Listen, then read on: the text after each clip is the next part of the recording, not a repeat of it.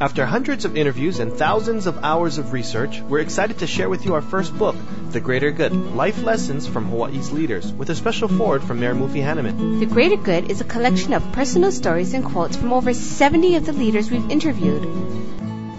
The Greater Good will make you laugh, make you cry, and will inspire you to live a greater good life. Available at bookstores statewide and at greatergoodbooks.com.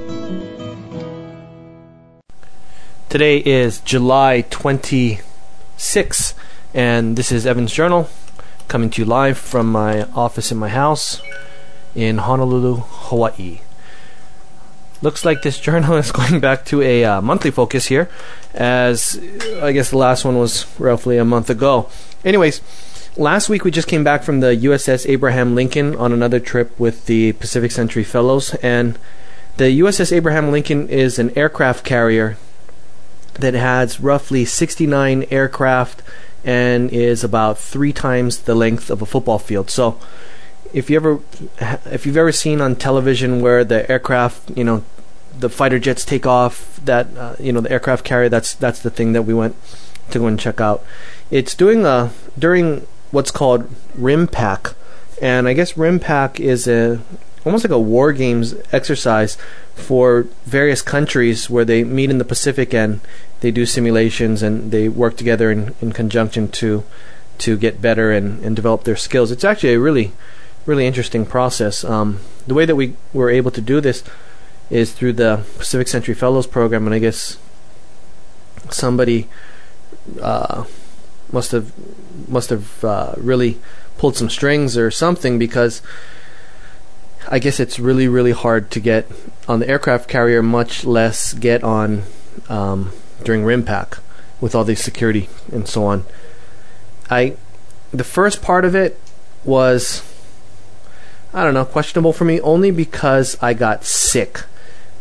When you initially take off, we fly in a C2 airplane, which I think, holds maybe about 20 people or so. The rows were rows of 2. There are 2 rows of 2 with an aisleway in the middle, and then the roof area is really kind of short. The back of the plane opens up, and that's where you get in and out. And there's the pilot area. It's definitely not 747 type ride. And then you're riding backwards, so we're wearing a helmet with goggles and earphones, and actually we put earplugs in, the foam earplugs in our ears, and the earphones on over that, because it's so loud in that airplane. And then you fly backwards. So the initial takeoff and so on wasn't so bad. It was a bit tired, so a lot of people were fell asleep and so on. If you look out the window, though, it's really weird. You start to feel sick because you're flying backwards and everything. It really messes with your mind. The landing is the part that's really kind of an issue, because the airplane itself is a fairly small plane, but the area that you land in is so small. These guys have to be really, really, really on it in terms of their flying ability. So the plane comes in behind the aircraft carrier, and I guess it has to get in position. So it starts moving up and down and left and right, and then takes larger drops, and it comes in about 100 miles per hour, and then it hits this rope, this metal rope, and boom, it stops. So it goes from like 100 miles per hour to 0, and I think something like 2 seconds. And you get jolted. My stomach went into my mouth, and I think it stayed there for 3 hours, because once I got off the plane, I was already feeling sick. And one of our Pacific Century fellow classmates, Jeff Davis, he's a lieutenant commander in the Navy, had warned us to make sure that we eat and have a full stomach, because that will actually help with seasickness. But we had to get to the Air Force base, to the Navy base early, so I didn't really eat anything, which I should have. And then when you walk down from where the planes land to the areas where they're going to brief you, you walk down these stairs on the side, which are actually great metal grates, so you can see the ocean moving under you. Oh man, I was just dying. But after about 4 hours or so, we ate some lunch, and then got a chance to see the planes take off and land, which is just unbelievable, the amount of power those planes have. I felt better. And then on the day that we came back, we flew on the C-2, and you go through what's called a catapult launch. So you get back in the plane again, and everybody gets ready, and it catapults the plane from, I think, 0 to like 150 miles or somewhere around there, 150 miles per hour or so in something like 2.5 or 3 seconds, and it's another jolt. And I think it took me about a day or so to really recover from the seasickness. But pretty much a chance in a lifetime, I think. It was really unbelievable. One thing that it really makes you impressed with is how dedicated and hardworking the servicemen on board are. They all had very good morale, very respective. They respect each other. They talk nicely to each other. It's very interesting camaraderie. And I think a neat series would be on military leadership, or how to apply that within your business. If I digress a little bit, the beginning of the month my brother got married, and we ended up being able to go on a trip to Kauai after that with my family, spend 4 days out there, which is really good for me because I like to just work around the clock. It's just kind of, when you get into a project, and a lot of you folks know what I'm talking about. You get into a project and you just want to work on it just minute after minute, right? You don't want to stop. You want to get it done. And that's, I'm always checking email, always doing stuff. So that Kauai trip for me was good because it got me away from the computer. I guess they didn't really even have internet, so it was only in a small area, so I didn't really go there. Got a chance to spend a lot more time with the boys, swim and things like that. But what it allowed me to do is to reflect on what's going on and put everything in perspective, and then think about work and business and so on without actually being near my computer, which allows you to be it gives you a better perspective, actually. So what I was able to understand is in terms of my own judgment is I need to focus much more on core things and slow down the scope a bit, because we were just going too fast. We were just trying to expand too fast, too much, and it was starting to get really, really overwhelming. So the main focus now is TV. The main focus is getting an anniversary event, and then increasing the amounts of sponsorship and so on, so we can grow comfortably. We set up a small group meeting. I can't remember now if it was last week or the week before. Basically, we're trying to figure out a way to engage our listenership and our friends who own businesses and so on with some of our guests that we've had on, so that they can actually pick the brains of the leaders that we brought to the show, as well as meet each other and hopefully build relationships and create stimulus to do various deals and introductions and so on. The small group that we had brought together was roughly 9 people, ranging from anywhere from energy to banking to real estate to technology. All of them early 30s.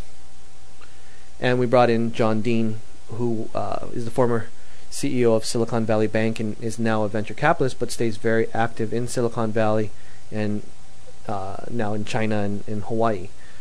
And John is a really interesting guy. He started off in the Peace Corps and ended up getting into banking and became a turnaround specialist, which I think he turned around, I think it was Oklahoma, Bank of Oklahoma, for like First Nationwide or one of those, where it was the second largest bank failure in U.S. history, I think is what he said.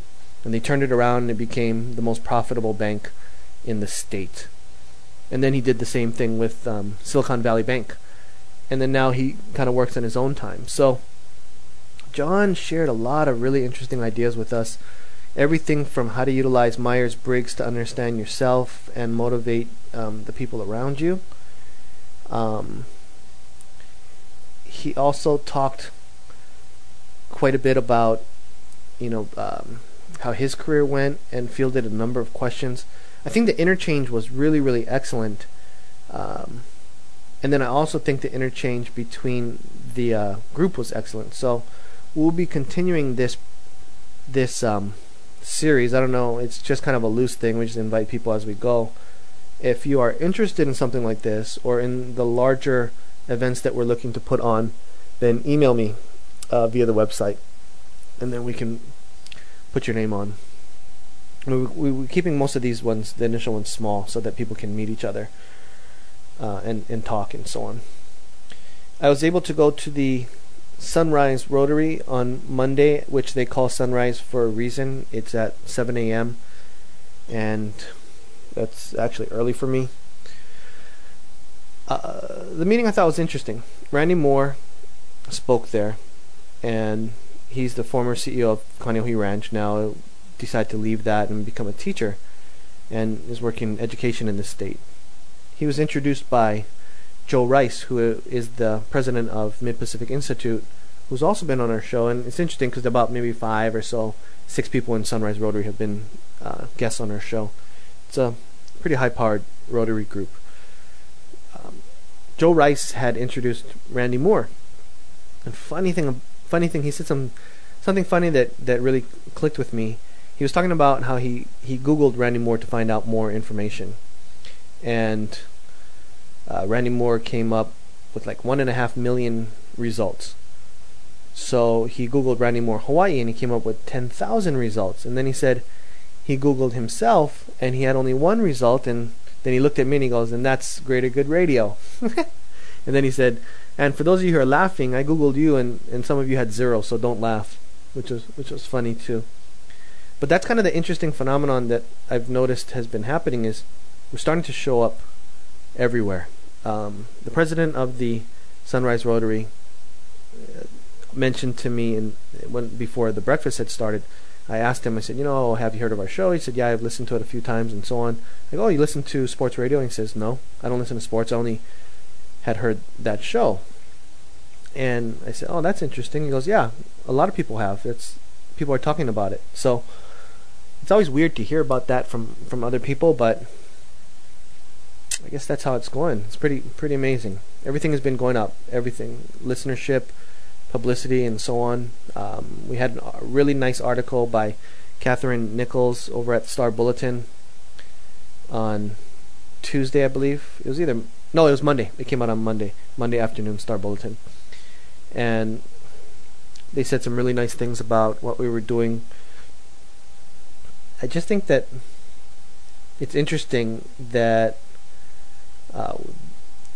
the interesting thing to me about the press and all this kind of stuff now is, after how do I explain this? After listening to, I say listening because I rarely read. I mostly listen to books. Jim Collins' Good to Great.